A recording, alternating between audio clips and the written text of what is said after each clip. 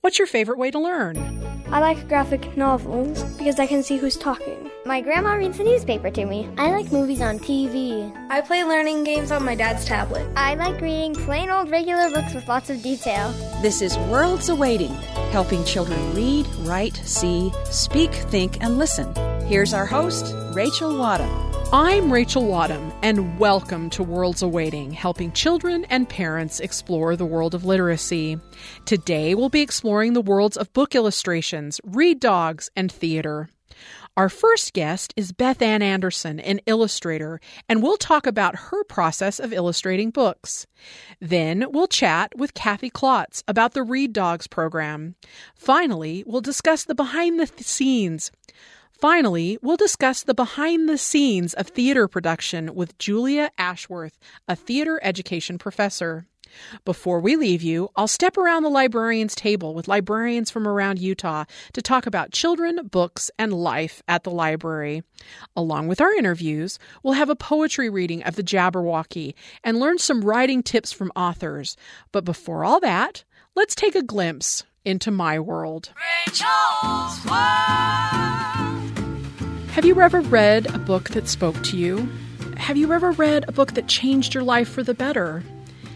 Have you ever read a book with a character just like you? Have you ever gone through a difficult time and a book gave you the help or support you needed? Have you ever read a book that was so powerful that you just had to stay up all night to finish it? If you answered yes to any of these questions, then you have found that elusive yet magical connection with the written word. My own connection came when I finished the last of Lloyd Alexander's The Prydain Chronicles as a 14-year-old. I remember that moment of loss when I finished the last word, knowing there would be no more.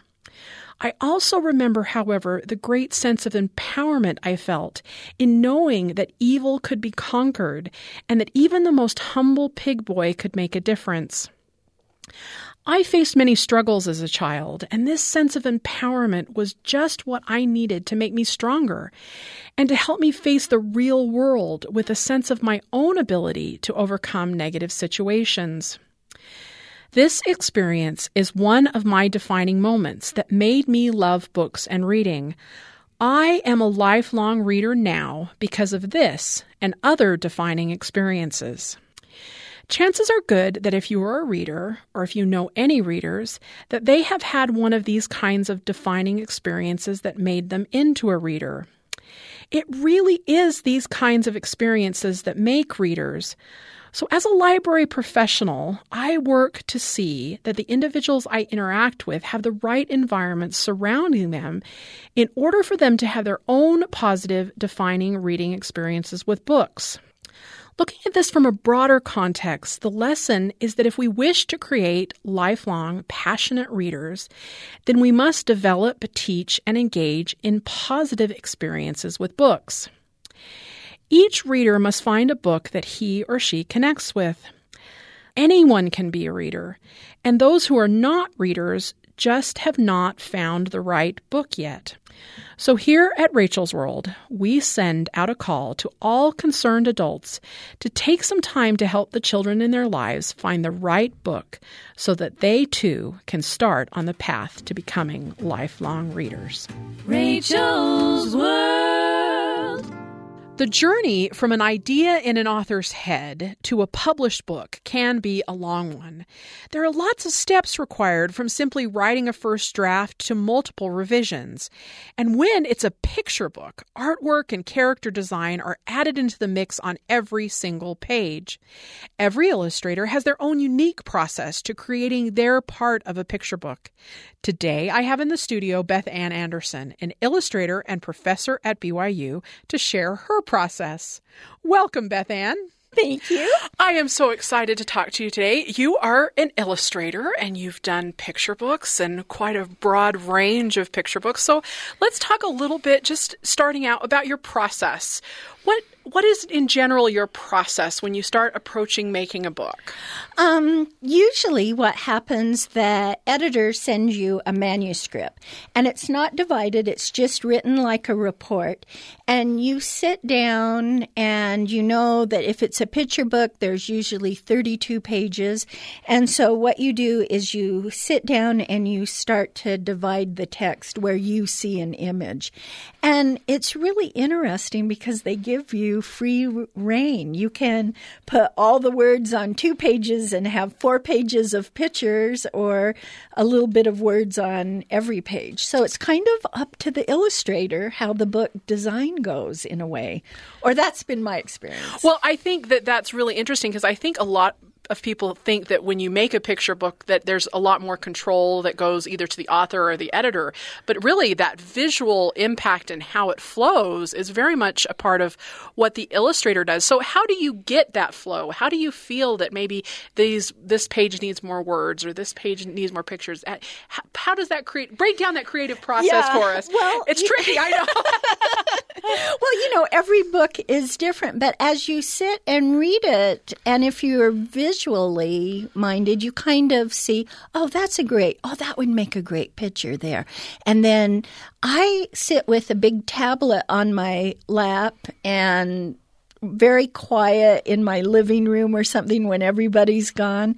And I read the manuscript and I just make thumbnails of, this would be fun here or this would be fun here. And then from there, you make what they call a dummy book. And that's a bad name, by the way, but that's what everybody uses. But basically, then you do kind of larger, loose sketches. And you run it by the editor or even a little more finished sometimes. And then they make comments. And the last book I did was really interesting because the art director put sticky notes on, the editor put sticky notes, and the marketing put sticky notes. Interesting. So you get but it's really interesting. They usually don't comment on the art. It's maybe place this here or maybe research the type of hats or, they're little kind of comments on the side, not really changing the flow of the book or something, which I found interesting. That is fascinating. How do you kind of pick the style? I think a style would have a lot to do with it too. Like when you say, the period of hats or something like that. Right. How do you kind of stylistically match the text? This is really selfish. I kind of want to do what I want to do. I would love to say, but I kind of get an idea, and then I personally love to look at old paintings and get ideas from different eras. Now, if it's an era specific, then I look at that era. I've talked to people after the fact that research is key, and where I'm interested in the art side and if it just looks good. But then there'll be teachers, no, this kind of button wasn't used in that time period. So there's a fine balance of, keeping it within the time period, but having a little artistic freedom too. How do you achieve that balance? I mean, that must be really tricky. And I know authors in the text have that same problem where, how do you make it so it's something that's understandable by a modern audience or addresses the needs, but then at the same time has that kind of historical balance. Yeah. Well, I just look at visuals and I look at what's going on in the period, and then I try to kind of get that feel. Georgia O'Keeffe gave a great quote, and if I'm paraphrasing a little, but while they were photographing her paintings, they were wondering if the color was right. And she goes, well, I don't care so much if the color's right, if it feels right, And I think maybe there's the key. If it just feels right, you'll never be dead on, on some things. So if it kind of feels good to you, I think.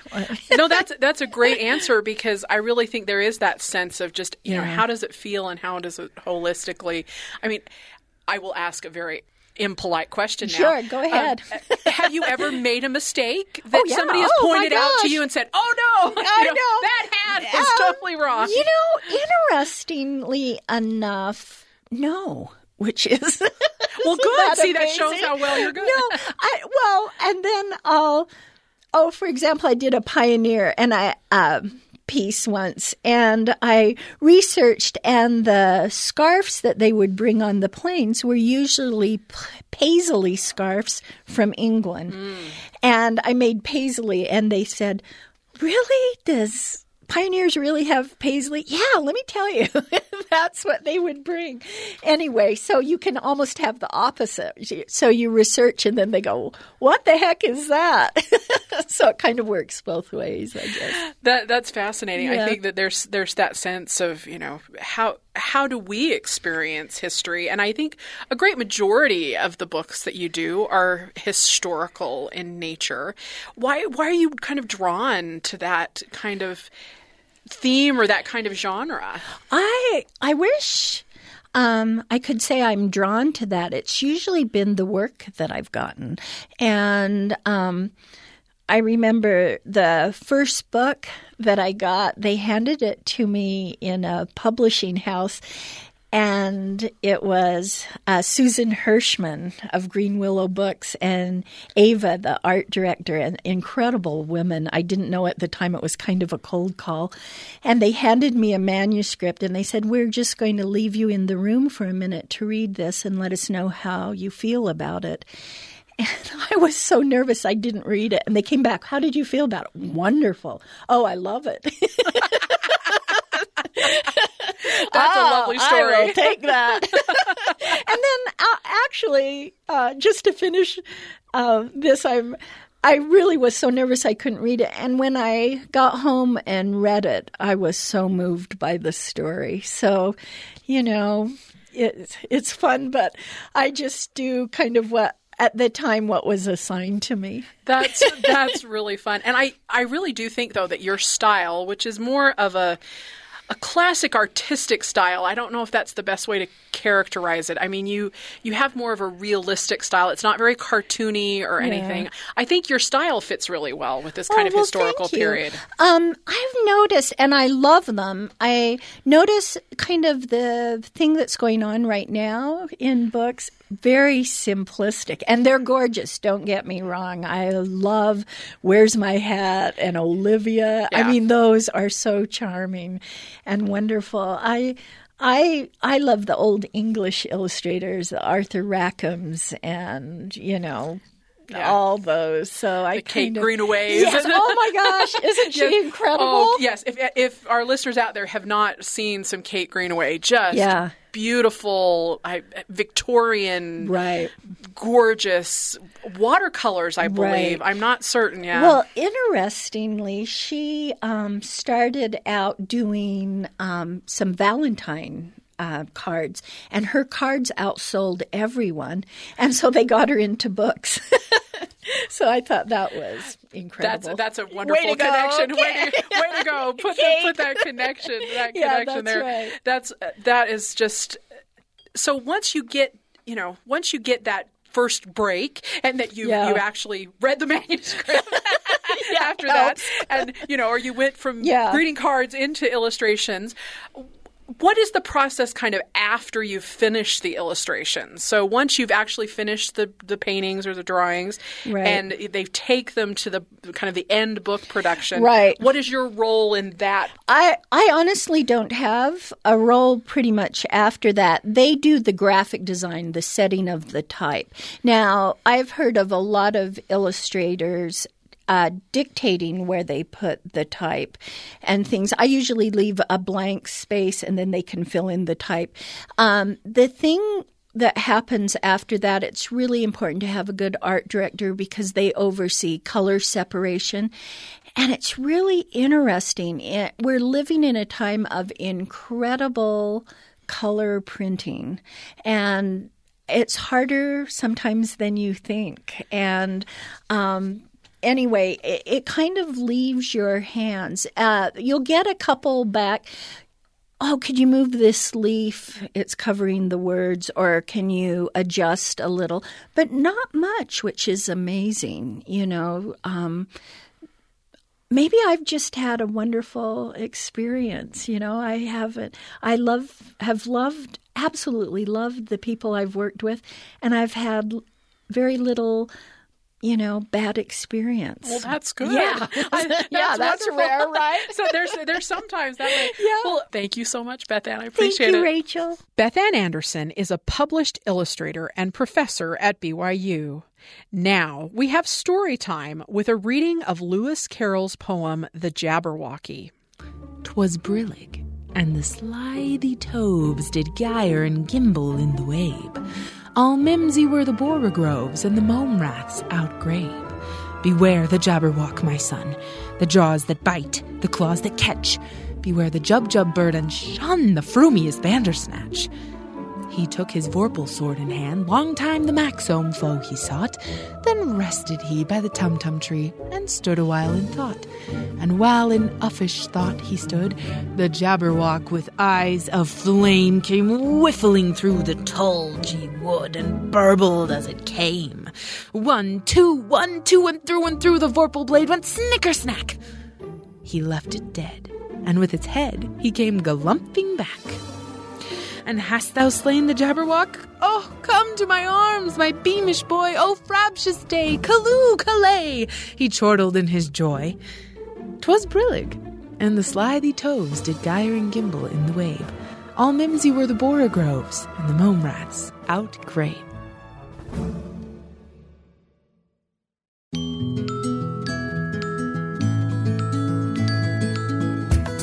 Some people say that a dog is man's best friend, but for many children, dogs have become so much more than that.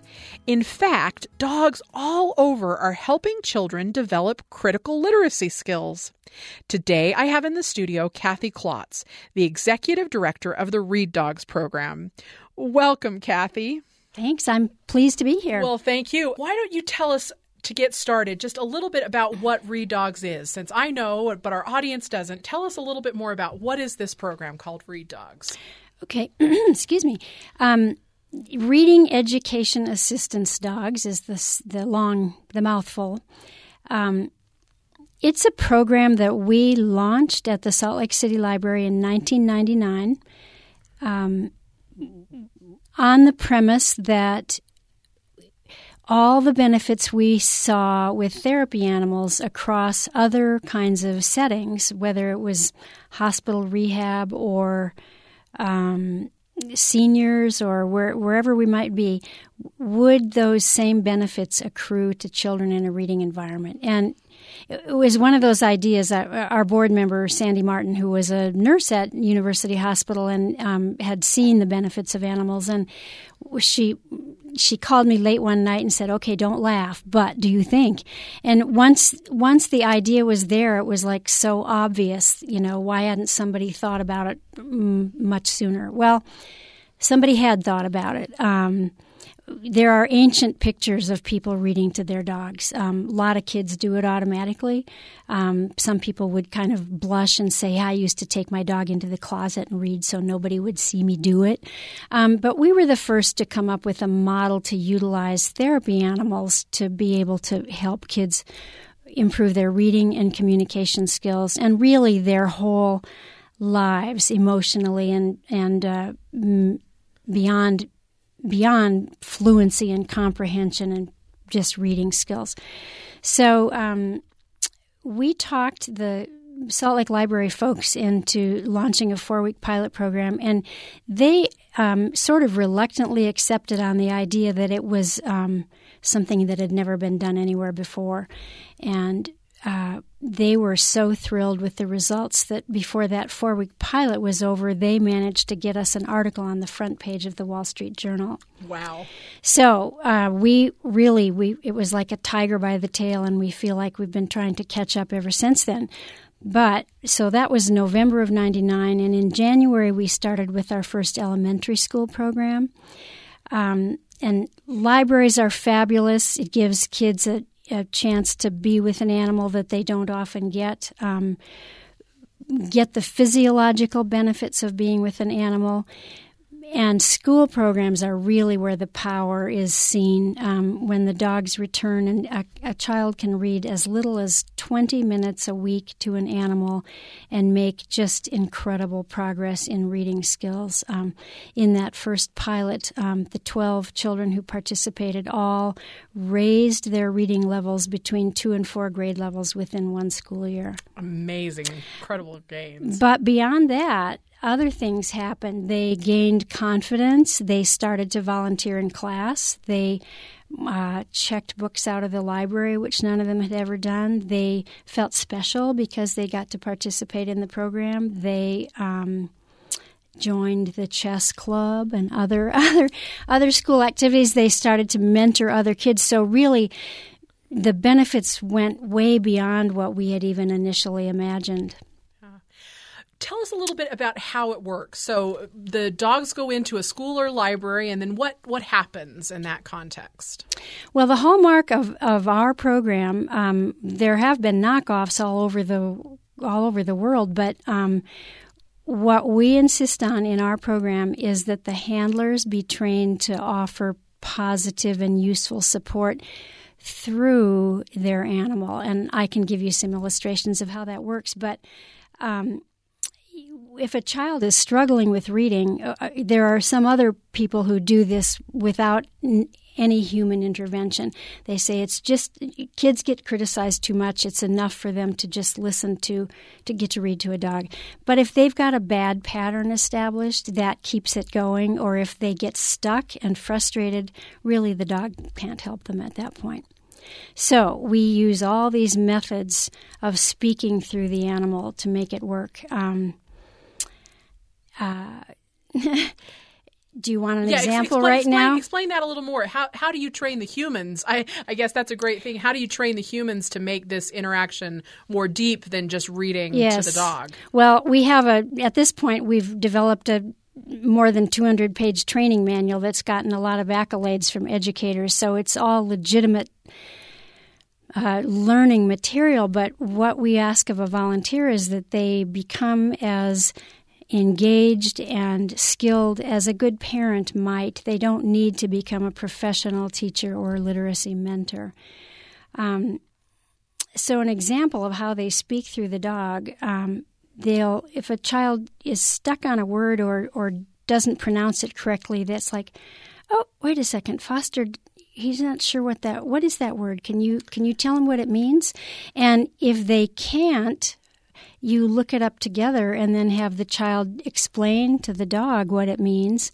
And then how does that work in the story? What does that mean in the story? So you stop to discuss communication skills at the same time that you work on words. But one of our favorite little stories on that was a young boy.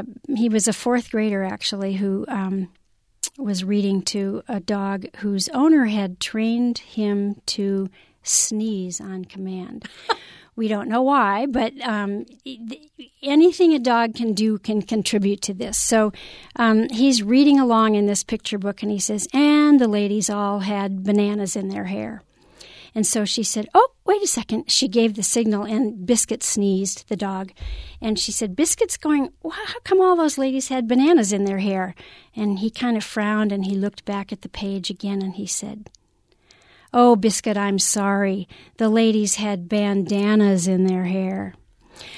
And then he turns to the handler, and he says, boy, he really knows his stuff, doesn't he? It's not really a disconnect. They know they're not teaching the dog to read, certainly, but they are positively convinced he's listening to the story and understanding. It's just amazing. We started getting pictures from people doing this all over the country where the children were turning the books so that the dogs could see the pictures. And they do that without fail. Always turn so the dogs can see the pictures and understand what's going on.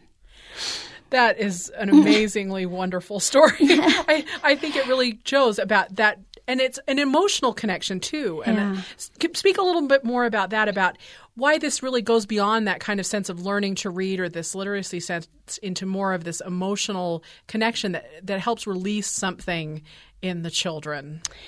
Well, there are a lot of ways that works. For one, a lot of the kids we work with may not necessarily have an intellectual limitation or a reason that they can't learn to read. A lot of them, it's because they have emotional upheaval of one kind or another at home, and that's paralyzing their ability to learn, as does fear. Most adults, when they read out loud, really aren't even comprehending because they're so nervous about what everyone else is thinking. There's a quote we really love, that fear can destroy intelligence, and it really does. Your mind just blanks out on everything you know sometimes when you get called on. So they will say things to the dog like, I stutter a bit and he never laughs at me. Or my mom's always telling me to hurry up and my dog never does that. Or if I make a mistake, I know he's not going to go tell my friends that I'm dumb. So all those little fears and worries that hamper children in their learning are well served by a dog who they intrinsically know does not judge them or laugh at them or make them feel inadequate in any way. Plus, they become the tutor. They're actually it's an enhancing thing for them to, instead of feeling like the class dummy, as quote, or inadequate, they are teaching the dog things. So it changes everything. Yeah, well, and that's an interesting kind of switch because I know you tend to learn more when you teach it. Yes. So I think that kind of context where we're teaching it to the dog also changes something fundamentally in their brain as well that says, this isn't just me doing it, I'm teaching somebody else to do that. That structures it really, really well. Well, I know people might be interested in about how do they get involved in a program like this. I know ours is local here, but there's similar programs throughout the United States. So how might somebody get involved or maybe even start a program like this in their own community? Well, in fact, our READ program has officially registered more than 5,000 other therapy teams in all 50 of the United States and 50 in other countries at this point to do our version of the program. So they can go to our website, which is therapyanimals.org, and there's a big tab for the READ program, which tells all about it, has lots of quotes from parents and kids and educators and librarians and people that have made use of the program. And the first thing they would have to do, of course, is to qualify as a registered, tested, liability-insured team with their animal. And again, we've talked about this earlier, but not everybody who wants to do this has a dog who wants to do the job. And in order for everybody to benefit, the dog has to want the job too. So that's the first thing to think about. Is making sure the dog wants the job. Yeah. And once you've determined that and become a therapy team in your area, you can participate officially in our READ program or in many others that exist around the country and the world. That's amazing. Are there particular breeds or types of dogs that make better READ dogs particularly? Well, labs and retrievers tend to be great therapy animals. In general, many of them have the kind of temperament that we're looking for. But really, we've had everything from 200-pound mastiffs to 2-pound Yorkies who've been therapy animals. And often it's a job for an older dog a year-old lab who it's too energetic to maybe lie still for 45 minutes while someone's reading to him. My dog, at the end of his life, there was nothing he thought better than to put his head in a child's lap and get to recline while he listened to stories. So calm, energetic, only in, calm doses. That's kind of it. It sounds simple, but there's a lot behind that. Yeah, and so there's essentially, you're saying, a great amount of training and certification that would go into this. So can you briefly describe just some of that training and certification? For a therapy animal in general, Yeah. They have to be able to, beyond temperament, they have to have a lot of skills that are evident in a dog that's going to be welcome anywhere. They have to not be dragging their owners down the hall, and they have to be responsive. There has to be a good relationship between the person and the animal. They have to do sit down, stay, come. They have to be willing to engage with new people on a regular basis. And then for the READ program, beyond that, we have our extensive manual, and we do have a home study program and a video. We have a network of 90-some instructors throughout the United States. They can attend workshops to learn the program as well. That's wonderful. Thank you so much for sharing that. I hope that more people will be interested in this amazing program and figure out how to get involved themselves. Thanks so much, Kathy, for your time today. Thank you. Kathy Klotz is the executive director of the Read Dogs program. Now we have the chance to listen to a few writing tips from authors Kristen Crowe, Lauren Tarshish, and Charlie Glenn. My tip is if you want to be a writer, you have to read. You have to read a lot of books so that you know how books work and so that you know how stories work. And that comes with lots of reading. So find books that you love, be on the hunt for new books that excite you and interest you, and just read. I would say that to write your first, don't worry about writing your first, what I call my first bad book. You know, I don't believe that writing is a talent. I think it's a skill, just like anyone who plays basketball or builds Legos. It's a skill that you get better at. And I think you can also turn your favorite authors into your teachers without even meeting them by reading, and if you love a chapter, read it again and really think about, what was it, what was about those sentences that really gripped you. So those are my two tips. Turn your favorite writers into your teachers, and don't be afraid to write your first bad book, because I certainly did. I wrote a couple of really bad books, and I'm proud of them. So I think there are three things that anyone who wants to be a writer needs to do. You need to read a lot, you need to write a lot, and you need to pay attention. You need to live your life and pay attention, and then really it's not that different than learning to play the piano. I mean, you've got to practice, right? And your best teacher is going to be better than going to any kind of a special program, a creative writing program. Just reading the kinds of books that you want to write. Just read lots and lots of them. If you want to write picture books, I tell people, before you even put pen to paper, read 100 picture books. At least half of those need to have been published in the last 5 years. So read a lot, write a lot, and pay attention. Perfect advice. Thank you.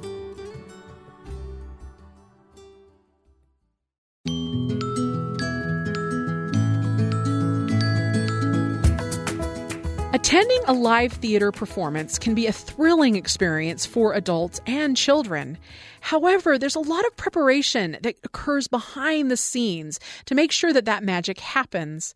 Today, I have in studio Julia Ashworth, a professor of theater education who creates fantastic theater for children. Welcome, Julia. Well, thank you. I'm super excited to be here. So let's start. Point one, you're going to put on a play for young audiences. Where do you start? What's the first step? Step one is usually several years out from opening night. So you're not going to do it tomorrow. Opening night is like 3 years from now. It's usually several years out because step one in my process is finding a script that really resonates with me, something I feel passionate about.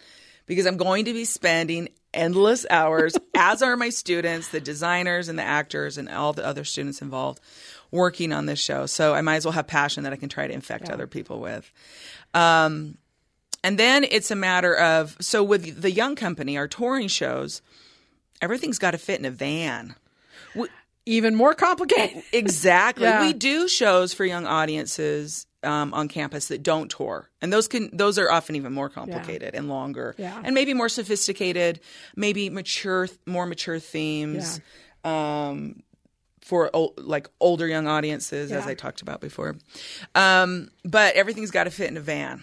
So that is like what almost all of our conversations rotate around. It's like, how can we fit this in this small space? Right. Because somewhere between 6 to 12 months before we open, we start having production meetings.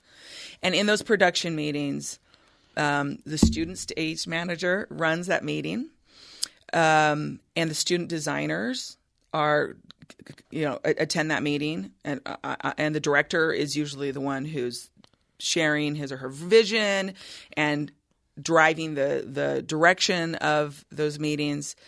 But the majority of the focus when it comes to designs, because we're talking about everything from set to lighting to sound design to costume design to hair and makeup. All those conversations are always contextualized around this idea. Okay, but it's got to go in the van. And the students need to be able to get ready and leave at 6 a.m. on those tour dates. Yeah. They need to be able to do their hair and their makeup that fast. And all the student bodies need to fit in the van. The most we've ever cast, this is pushing it, was 9 actors. Our show coming up in the fall only has 5 actors, and it feels like we have all this breathing space and space to put other things in the van. Right. We used to haul around a trailer, but there were some serious complications with that. And so even more complicated sets. But we don't do that anymore. So all needs to fit in a 12-passenger, maybe a 15-passenger van. That's not too big. It's still a small space. Right. Yeah. Right. So it requires the student designers, who are often first-time designers on a young company show, because in some ways, resources-wise, because it's a smaller show, that's where student designers would begin. Well, and that's a nice opportunity for them to learn and grow and develop these kinds of skills. Yeah, absolutely. Yeah. But then on the other hand, and as well as the stage manager, the student stage manager, a 19 or 20-year-old student will run that whole tour. I don't go on tour with them. Yeah. I go out a handful of times and I meet them, but I don't go in the van with them. Yeah. That student runs the tour.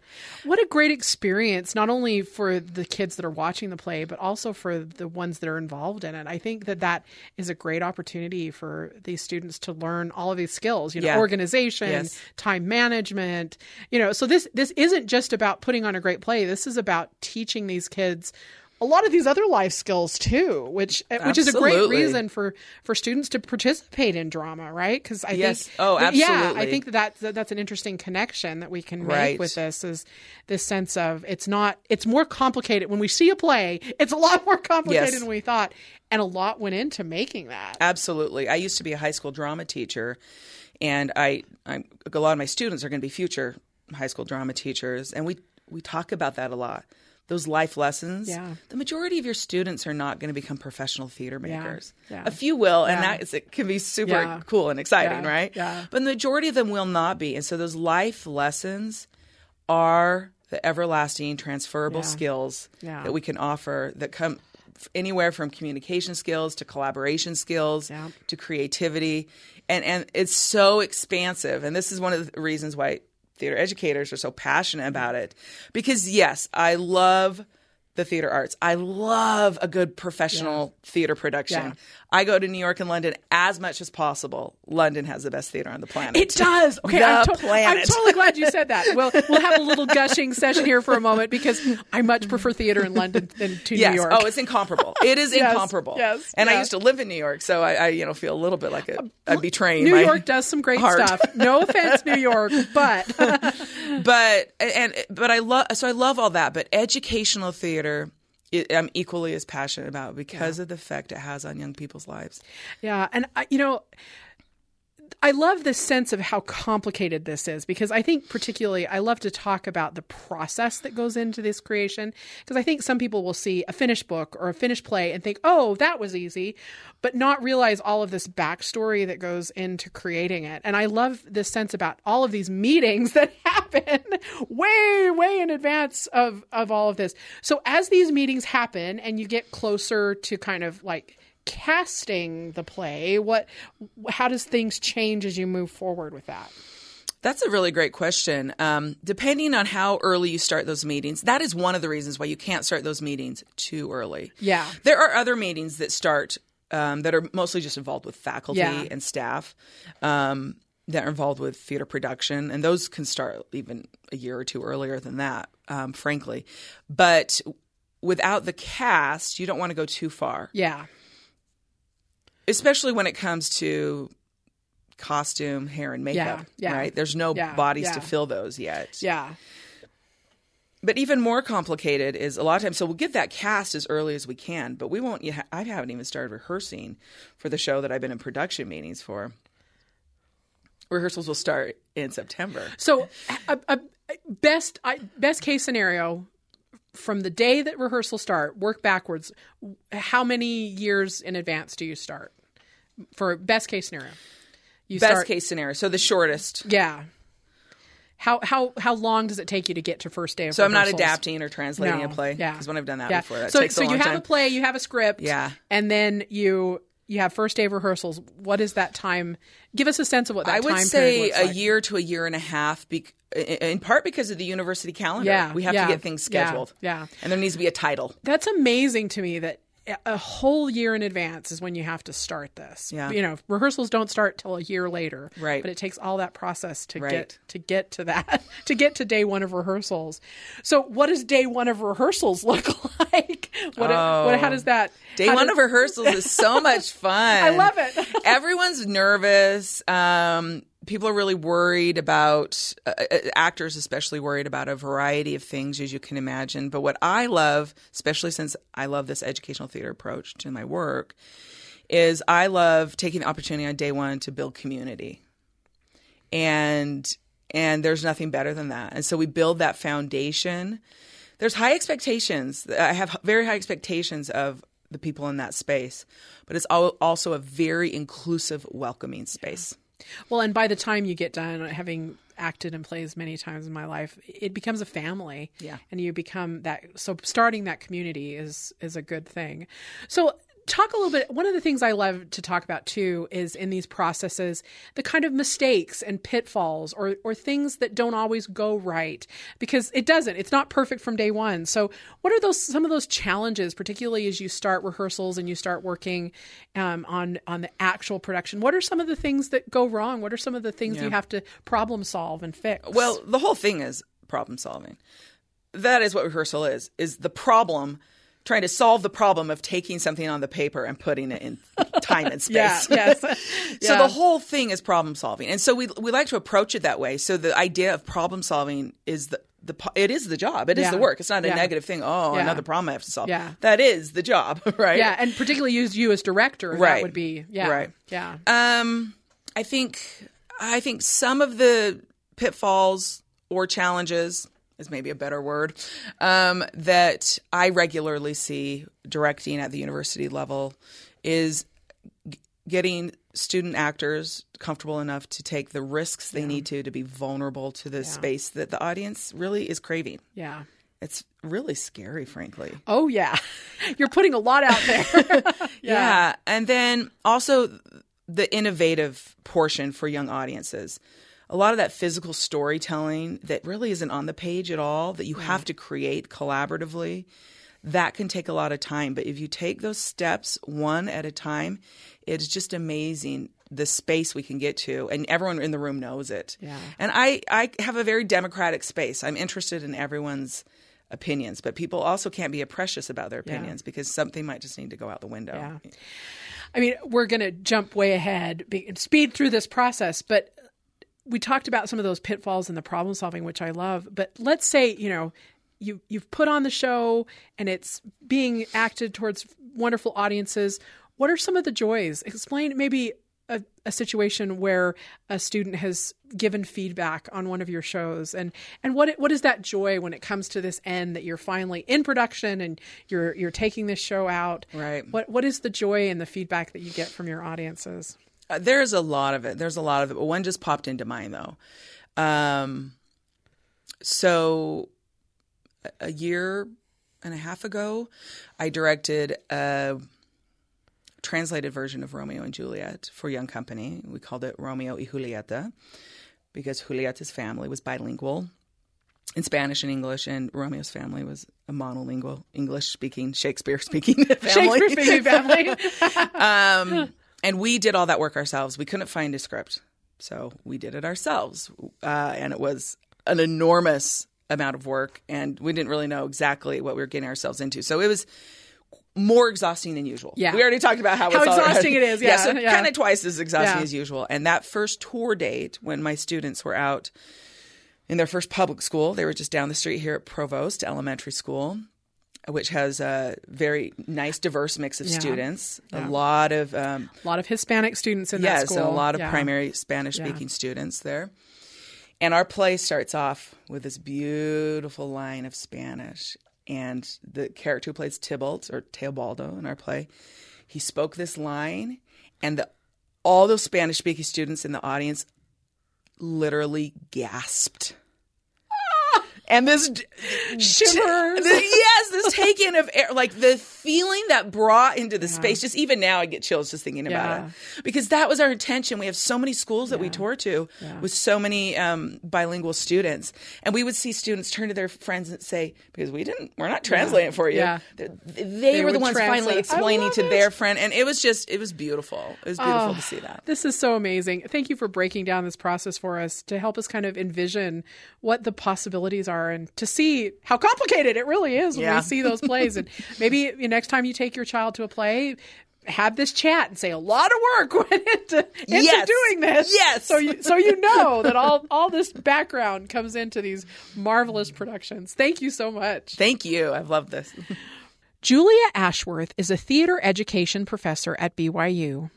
Now, join me around the Librarians Table as I talk with librarians from around Utah about children, books, and life at the library. I'm in the studio with Fiong Yu and Petrina Garza, Salt Lake librarians. We are also joined by Heather Novotny, a school librarian from the McGillis School. I am so excited to have you today, and I am really excited to kind of delve into your experience. So one of the things that I think personally is really important, and I'd love to hear your thoughts on it, particularly for kids and when it comes to kids' books, is having books that represent experiences that might not be what a child has. So this might be a different race experience, a different culture experience, or just a different life experience, maybe about mental illness or about homelessness or poverty, or maybe about having a family member who is in the military or something like that might not be in their normal sphere of experience, but other children might have experienced. So how do we use these books? Why are they important? Let's just figure that out. So why these books and why are they important? I'll go. Okay, so I think for kids of all ages, being able to interact or have a friend that has maybe a differing ability or who maybe is experiencing homelessness or has a family member who has some sort of physical difference. Like, it's so important for kids to recognize that even though someone might be different, that they can still find some sort of common ground, and being able, again, to see past those what we may call as perceived differences. But literature can help us do that with learning about, whether it's fictional or about a real person, like a biography. It's just really good for kids to have that opportunity to learn about someone else who is different from them so they can find that commonality. I really like the way you said that. Another thing that I often think about is that quite often when you have a really great book, there'll be a lot of complexity there, and there usually will just be at least one piece where any kid could relate with. I'm thinking about a teen book I read pretty recently called Darius the Great is Not Okay, and this is a book about a kid who lives in Portland, and his dad is white American and his mom is Iranian. And so he describes himself as a fractional Persian, half Iranian, half American. And but there's also a lot of other things going on in his life. He struggles a little bit with his weight, and that's mainly because he's on medication for depression. And he goes to visit his family in Iran, for the first time, his mother's family. And I think anybody who has struggled with depression or who feels like an outsider or who is going on a trip to visit relatives who live across the country or across the world could identify with someone on that journey. And I'm not Persian, but I do have quirky relatives that I go visit occasionally, and that kind of resonated with me. And I'm a Star Trek fan, and so is he, and so I saw that piece. And I think that a really great book can make you see the things in the characters that are like you and are unlike you. So when we talk about mirrors books and windows books, and how mirrors books are books that let us see ourselves and we feel validated, and they show us our life back to us, and windows books open out into the wider world and they show us the lives of others. I think all the great books are both at the same time to us. So. And I just want to add that it's really important for kids to recognize that there are some things that are visible and some things that are less visible. So like a mental health issue, like or having autism, for example. I'm thinking of a boy called Bat, where the main character has autism. And it's not always evident from the onset, but as you start to read more about this character and learn about this character, you start to realize that there are a lot of different things that make us who we are. And it's important for kids to realize that. So how do you use these books as librarians? I mean, you have such a great knowledge of them. How do you engage kids with them, and how do you see kids responding to them? Sometimes I just think about theme, about what the book's about. So when I'm thinking about a really great book like Imagine by the former poet laureate Juan Felipe Herrera, and he talks about moving to the United States and then learning to write and then becoming poet laureate and his immigrant journey.